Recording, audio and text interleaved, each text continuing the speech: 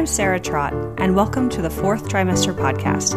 I'm a new mama, and this podcast is all about postpartum care for the first few months following birth, the time period also known as the fourth trimester. My postpartum doula, Esther Gallagher, is my co-host. She's a mother, grandmother, perinatal educator, birth and postpartum care provider. Fourth trimester care, our topic, is about the practical, emotional, and social support parents and baby require.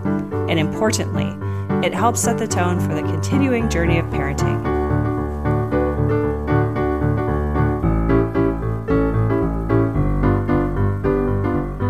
Hi, everybody. This is Esther recording this week. Sarah isn't available, but we are so interested to have Jane Honickman again because we are interested to promote and raise awareness because it's Maternal Mental Health Week. So we're going to launch right in. Hi, Jane. How are you? Great, Esther. Pleased to be asked to come back. I'm always delighted to talk. Great. So, Jane, you were telling me that you'd like to talk a little bit more about the history of maternal mental health in America. And so I'm just going to let you go. Go right ahead. Okay. Thank you. Yes, I of course, am eager to continue to help and support and spread the word that's going absolutely viral these days. It's remarkable what's happened in the over my lifetime and see how much change has taken place. But I want to share that a lot has not changed at all. And so I dug up an old brochure that I wrote in 1989, and wow. I wrote it after I had been educated by one of the world's experts, Dr. James Hamilton, and he wrote the first definitive book in America in 1962 called Postpartum Psychiatric Problems. He was both a psychiatrist and a psychologist based out of San Francisco, and he was my mentor, the guru. He was a remarkable man who was way ahead of his time, and because I am grounded in what he taught me, I think it's important to share again and again how much we have progressed. On the other hand, how little has made leaps and bounds, because what I want to do is share the very simplistic way that he verbalized to me, and I wrote it down and tried to encapsulate this very complex topic and try to make it simple, because again, my background is not in medicine or in biology, and I really was very much a neophyte at his knees, so to speak. Mm-hmm. But he taught me about what he called the continuum of reactions to childbirth. And I ended up calling it postpartum emotional syndromes. He approved of this idea of getting people to understand that these are syndromes, that there are these clusters and constellations around the emotions that occur because of pregnancy and actually in childbearing.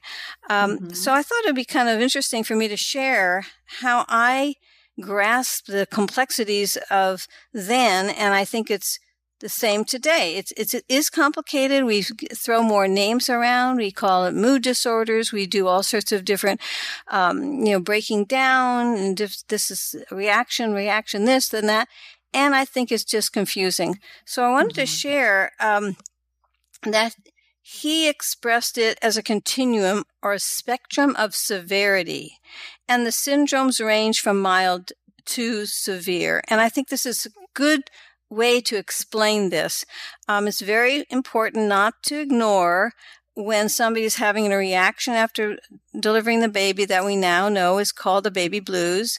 And if you can visualize, those of you who are listening and visualize or write this down as sort of put the word baby blues or mild on one side of the piece of paper or in your mind on the left, and then on the right, put the word severe, so that the range of reaction is is we don't want to ignore somebody having what we call less than wonderful, and it may be even just adjustment, but it's certainly the baby blues we know is some way biological. And we don't want to ignore the fact that if we have an in-between, we have mild to moderate in between the very mild and the most severe cases that can happen to a woman. So I think that's, to me, it's very helpful because then you can do these symptoms and see them how they are the same symptoms. And then if you put them in context of this, like a chart, which is mild on the left and severe on the right, and in between, we can call it depression and anxiety in the middle. And on the severe side, we know of psychosis. But what I also learned from him is that we also have severe depressions and we have psychotic depressions. And these things are on the very far right of our piece of paper. But listen to this overlap of some of the symptoms that occur under baby blues: insomnia, exhaustion, tearfulness, confusion, overwhelmed feelings. Now, in the middle are mild and moderate depression and anxiety symptoms. We have depressed mood, tension, irritability, loss of sexual interest, physical complaints, and they are actually what we call the exaggeration of the baby blues. It includes all the others we just listed: insomnia, exhaustion, tearfulness, confusion, and overwhelmed feelings. Now, the tricky part here is that on the far right side, under severe, we have very rarely do we see somebody who is so disoriented because of fatigue, but it is an agitation. It can be delusional behavior. It can be through hallucinations. We can have excessive disorientation. And this is, again, related to insomnia, exhaustion, tearfulness, confusion, and overwhelmed feelings. So that's why we get so confused by all of these things. It's complicated and it's an overlapping. These are syndromes that are overlapping and not clear cut. So what do we do to sort it out? Well, it's easy to think of it in terms of when is it happening? So we call that onset. And how long is it lasting? So if we just, again, look at our little symptoms list and this continuum of reactions, and on the left-hand side, again, is under baby blues or mild reaction, it happens within the first day or up to 6 weeks.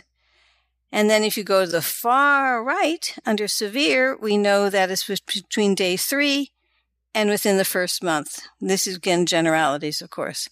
And in the middle, we know that we call this the week 6 up to first year. But again, we need to not diminish and ever ignore this onset idea. But then think about, again, to go to the top and think about onset related to how are these symptoms relating to you, and whether it's very mild, is it moderate, is it severe? And I think that that's helpful. And then we have to think about another simple word, which is duration. How long has it been going on? And we need to know onset can now, we are well aware of the research into pregnancy. And so we need to also acknowledge that this is not just reactions after the baby is delivered. We also, in terms of rates, it's interesting to look back in 1989, and when I wrote this, it's based on all the research that had gone up until that time. And I attended and continue to attend these conferences with the very finest researchers in the world who get together and share their research. Our rates of then, 1989, I wrote down rates of baby blues, the mild response, anywhere between 39 to 85%. And the rates of mild to moderate depression and anxiety, 10 to 15%. And of course, the most severe are, 1 in 1,000 and very rare. And it's all about being conservative to estimate these numbers. I've always been very comfortable with saying 1 in 10, even though we tend to want to up it. And I know that a lot of people are saying a lot more people are suffering. It's all about going back to those researchers and really looking at how they studied their populations when they did their research. But it doesn't really matter. When it's happening to you, it's happening to you. That's 100%. So I think it's important just to be able to delineate this in that way. So what do you think, Sarah? Is that helpful or not? Well, I think that it's a great basis with which people can sort of look at where they might be at and kind of put themselves on the continuum somehow if they have the presence of mind. Mm-hmm. I think that understanding that it doesn't matter whether it's super common or not common at all when it's happening to you. Right. You deserve to get appropriate support from everywhere that you can get it. That's exactly right. I think that, the good news is that it's being studied. I do think that it's a sad commentary on our culture that to this day, women are being met at every turn with comments like, but you have your baby, or, everything's going to be okay. Why are you, what's your problem, basically? So I'm one of those people who went without support, am distressed when I see clients going without support, live somewhere where I think that resources are being cultivated, but too slow, in my opinion.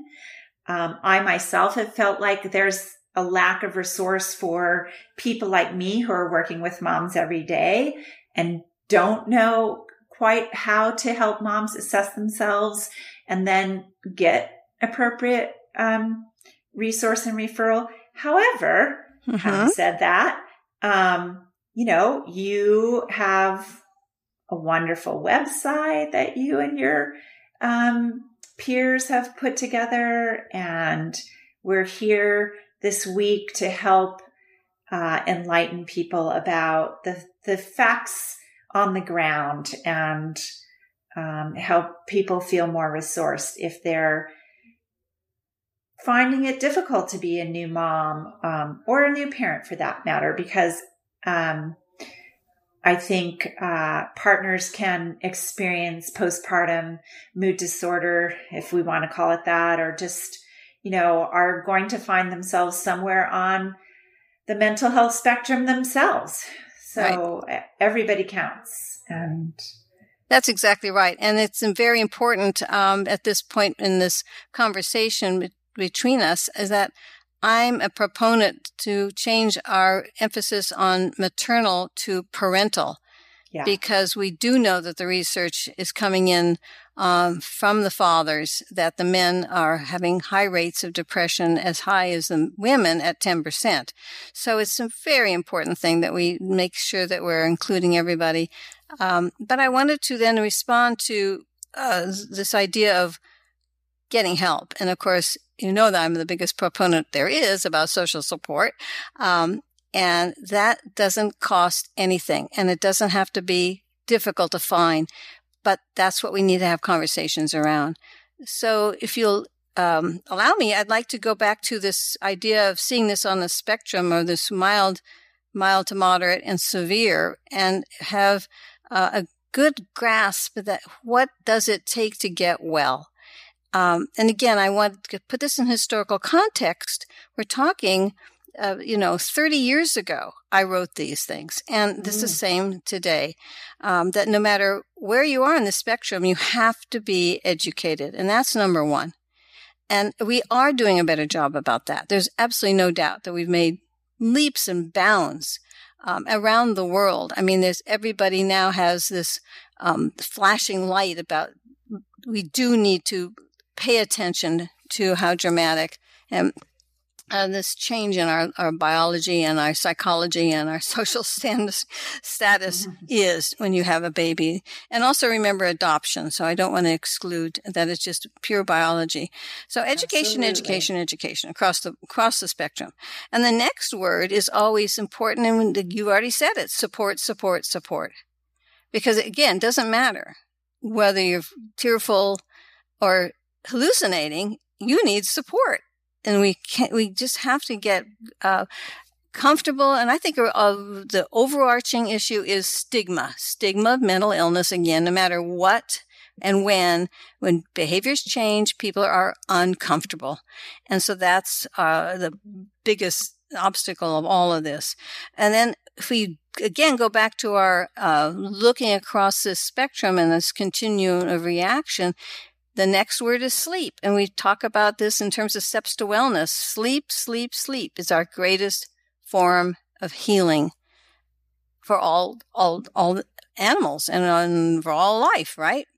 And then that is, again, critical in the severe reaction, because we know that the direct correlation to not sleeping and insomnia and becoming psychotic. So when you see the severe side, professional care comes in after education and support and then professional care, but not at all in the mild cases. The referrals to professionals is absolutely not necessary when we have baby blues, right? We all understand that now. But again, the onset on that continuum of baby blues is the same as psychosis and severe depression. So you can't diminish those early weeks when you are adjusting. So that's really important. And again, when we have the mild to moderate in the middle of our depression and anxiety syndromes, professional care still isn't up there. We still look at education and support, and are you sleeping, and how can you get more sleep if you can get more support? And then we have a nutrition. Again, we have exercise. And way up there again is sharing how you're feeling. Now, this is the kind of stuff that just is, without a doubt, simple if we start paying attention to having the opportunity to share and not be judged. Now, a lot of the judgment is so internal, and we have this message that plays in our brains when we're not sleeping well.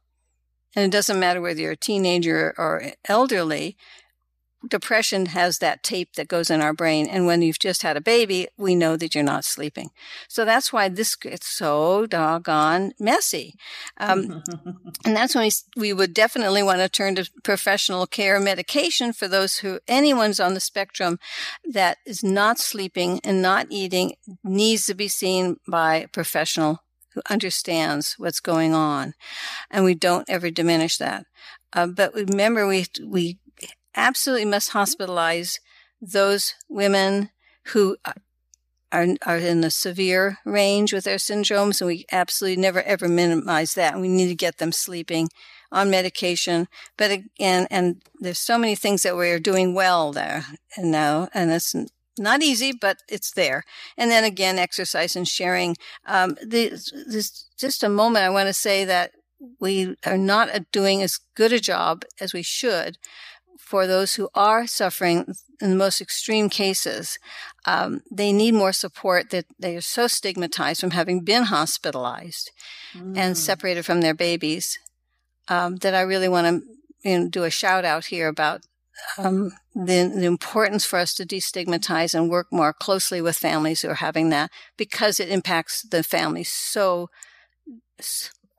powerfully when mother leaves and goes to the hospital. Okay, how does that reaction? What's your reaction to my reaction? Well, summary? My reaction is I think it's a wonderful summary. I think it helps. It's potentially very helpful for people surrounding new parents to be able to, get a grounding in how they might be able to reflect with new parents about what they're observing and, ask the right questions about how new parents are doing. Good. I also, though, I think that one of the emotional states that doesn't get spoken about so much, we talk a lot about feeling overwhelmed, feeling anxious, and tearful, sad, blue, all of those. But I think that what we maybe don't talk about quite enough is feeling anger as an indicator that somebody might be depressed. Yes, and because it should always be talked about, and it's beginning to. I mean, when we do our trainings and our workshops, we need to make sure we highlight the fact that anger is a symptom. It's part of the syndromes of depression, and we need to deal with it, and we don't. We go into conflict and we start fighting, and we think it's all somebody else's fault. Right. Yeah, and kind of get stuck in that loop. Right. It's just sort of our. If we were thinking of it mechanistically, we kind of think of it as the default mode. And we don't think of it as reactivity. We think of it as reaction. Yep. When in fact, it's fueled by, a kind of, mental health experience, which may be a little more like anxiety, but that's the strategy. That's the mental health strategy is to go to anger. Well, we really don't understand what goes on in the brain, but we know it's not normal. We know it's not okay to be feeling those feelings, and that's back to sharing it. If you can start allowing people to express these things and then give them feedback. I want to throw in a new word that I think is missing, and it's conversation. It's conversations. We use the word sharing, but conversations count. When you have a conversation with anybody, it matters what you say and how you say it and when you say it. And I would say we're out of practice. We need to be doing better about really, and this is back to what I believe in is face-to-face contact. And then if we have to, it's over the phone, or like we're doing now, is have a conversation and feeding back to each other. How are you doing? And what do you think? And how do you feel? And what did you hear? So conversations are critical. And I don't think we do enough role playing. I don't think we practice this. I think professionals are extremely uncomfortable on this topic because they don't know what to say. Well, they don't know what to say because no one's ever taught them to just be natural and passionate and loving and caring, and that helps a lot. It's very healing. Creative. It's very therapeutic. Mm-hmm. Yeah. That, engaging your curiosity and your creativity can go a long way when you're witnessing somebody who's having difficulty. Yes. And it's hard to have a conversation if you haven't engaged your curiosity. Let's throw in here the piece that makes this period in our lifespan is the baby. And the baby is angry and cries. And the baby is crying out of needs and needing. We don't know. It's hard to learn to interpret those cries and then of course it triggers these internal things inside of us and includes anger, frustration, all those sensations of being overwhelmed. And those are normal. I mean, we got to have the conversation that it's not an illness to at times wish you hadn't gotten into the situation. Right. And we don't have that conversation enough. We're not frank and open enough. And I have the privilege of going and giving workshops and being with people in settings with those who go in and do home visiting, and they are the front line, and they themselves don't even understand depression and what are our perceptions of depression. And they really don't know how to have that conversation.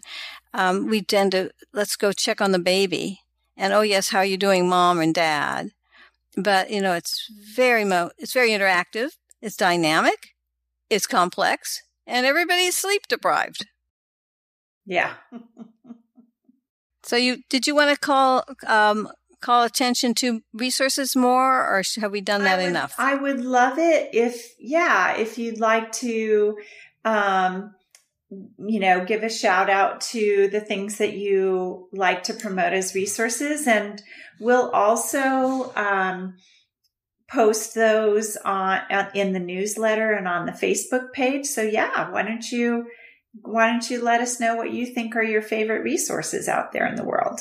Well, you'd be shocked to know that I'm not going to give out one website or one phone number, because I believe this is where our biggest gap is that people do not have a place to turn to naturally in their own community, that they've identified that this is helping with these syndromes and these reactions.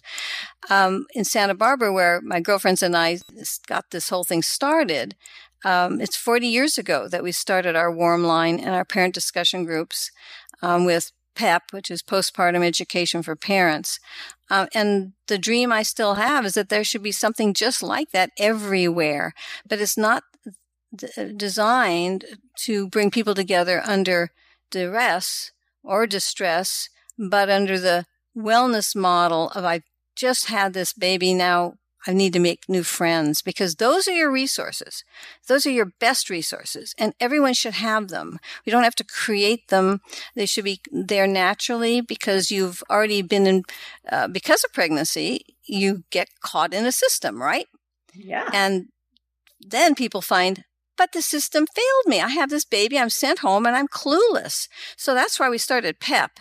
And there should be something like PEP everywhere around the world. And in some cultures, it never went away, because mothering the mother and being there as a family and a clan is just integral into who they are. This is where we need to look around and say, where is something like a PEP in my community? Did my childbirth educators tell me to come back and have a reunion? Did I have a phone number with my midwife? Am I going to have a home visit with somebody coming to see me, every day, every week for a year? I mean, what's going on? There is a lot going on. And I think in America, we tend to underestimate how well we do try to approach this, and not very successfully. But public health is a success story in America. And the problem has been that public health is overwhelmed, but they also only reach out to those in the lower income. And there's been a lot of wonderful, wonderful work. And we need to make sure now that we expand that. And this shouldn't be on how much do you make? I need social support, right? So again, we need to be looking into our communities and saying, okay, looking around I'm pregnant. What's going to happen? Is there going to be somebody I can call? Do I call my doctor every time I have a question? Which doctor is it? Is it the obstetrician, my midwife, or is it the pediatrician? I can't bother them. And that's why we started this idea of a warm line. But again, it's not around, I'm depressed, I need to call. Because when you're depressed, you don't call. I can tell you that's for a fact. But the other people around you you're in a well situation, they're your network of support, and that can lead you to good professional care. Right. Yes, because somebody knows somebody who knows somebody, right? Right. Yes. That's how it works. That is how it works. We're interviewing Maureen and talking about, identify that friend who, not the friend who's going to be the first to empathize with you and go, oh, gee, yeah, that sucks. But the friend who can maybe engage compassionately and say, I see that you're suffering right now. Let's talk more about it. Let's see if we can be creative about finding you some resources that you might need that go beyond what we have right at hand, but who can listen without judging and not fall into the pit with you. Right. And again, they're usually the people we live with. Our family members need to be the first in this conversation. And that brings me to always remind people that this is hereditary. The brain is something we don't fully understand yet, but we do know we see severe mental illness and certainly the range of reaction, even mild to moderate. It runs in families, and it's something to, again, destigmatize that during your pregnancy or even hopefully before you get pregnant, you've already identified, look, we know what's going on in the family. I already had this trauma. I had PMS. I've had these other things happen to me. I'm probably at risk, and it's okay to say that. And then that's when you also pull everybody together in conversation, and the conversation with your care providers beforehand. They want to know. They really do want to know, but they can't know without asking. And that's about, you tell it before anything happens. But that's again embarrassing. And that, that now takes us to screening. I'm a proponent of conversation and not necessarily a checkoff list, because we lie a lot. We cover up, we put on the happy faces. And so I'm not so sure, we need conversation, and that could lead to let's take a look on a scale. Let's do a self-screen. And those all need to be, interpreted with care, with people who understand. And that's back to conversations, isn't it? Mm-hmm. Absolutely. If parents have access to, your wonderfully described continuum model, and maybe to the checklist that, midwives and obstetricians use, and at the 6-week check when you may already have fallen off the cliff. Right. But, could assess themselves a little bit and then say to their friends, well, I'm feeling like I'm having a lot of difficulty. These, I looked at this checklist. I'm curious what you think, how you think I'm doing. Right. Here's how I'm feeling about it. You can start a conversation if you have these resources available, and they don't just hit you, in a kind of sterile environment like the doctor's office. I'm not saying that doctors shouldn't be doing these screenings, but I will say that I think you're correct that we don't always know the answer to give in those moments. And that there is a strong tendency to minimize in those very environments. That's right.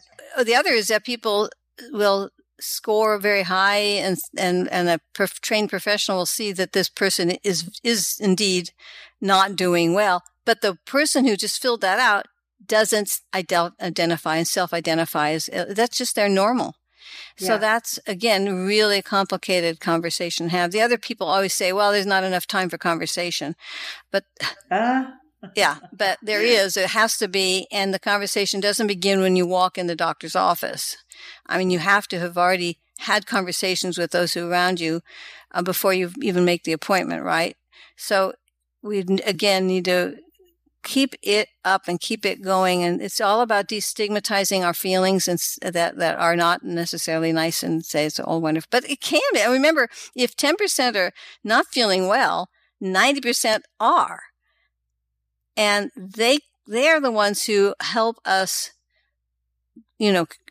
surround us, give us the support and share and take us through these troubled times. Because once you're out of this, you're back into the swing of it. There's other things that, remember, when we self-screen, is the idea is so simple, and this is self-care, is just to ask yourself, have I eaten? What did I eat? When did I last eat? Am I getting my period for the first time?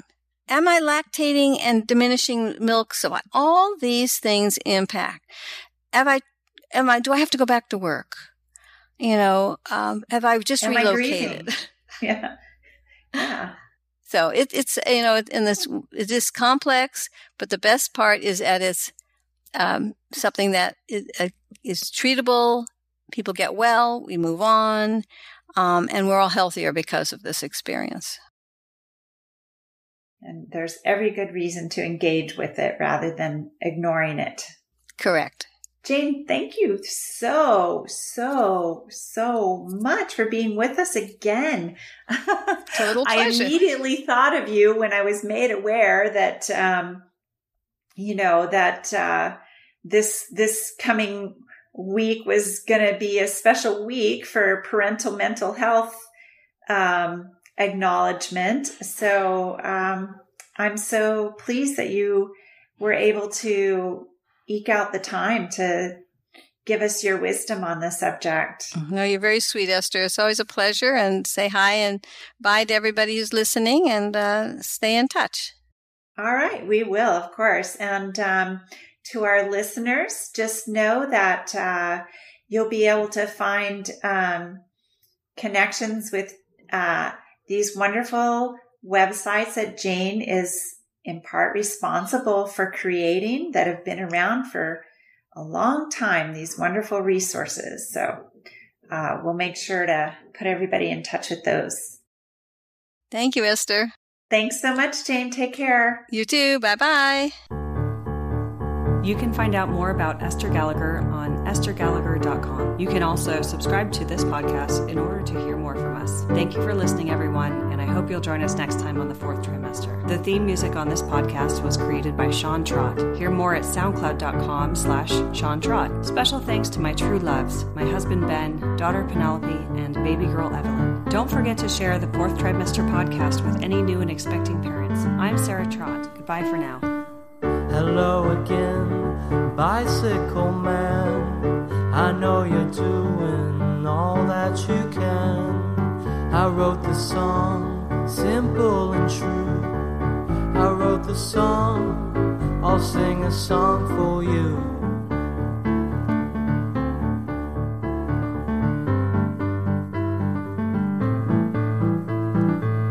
You got your wheels, you got your gears. You ride around town without any fear. You got your pedals, you got your brakes. You always wear your helmet for safety's sake.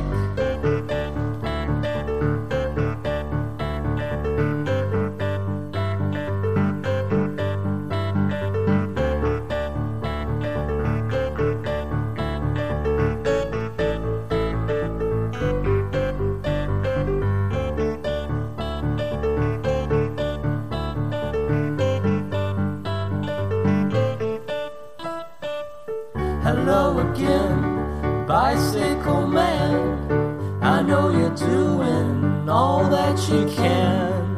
I wrote the song, simple and true. I wrote the song, I sing a song for you.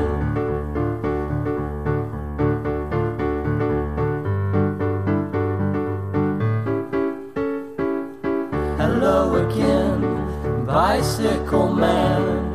I know you're doing the best that you can. I wrote the song, simple and true. I wrote the song, I sing a song for you.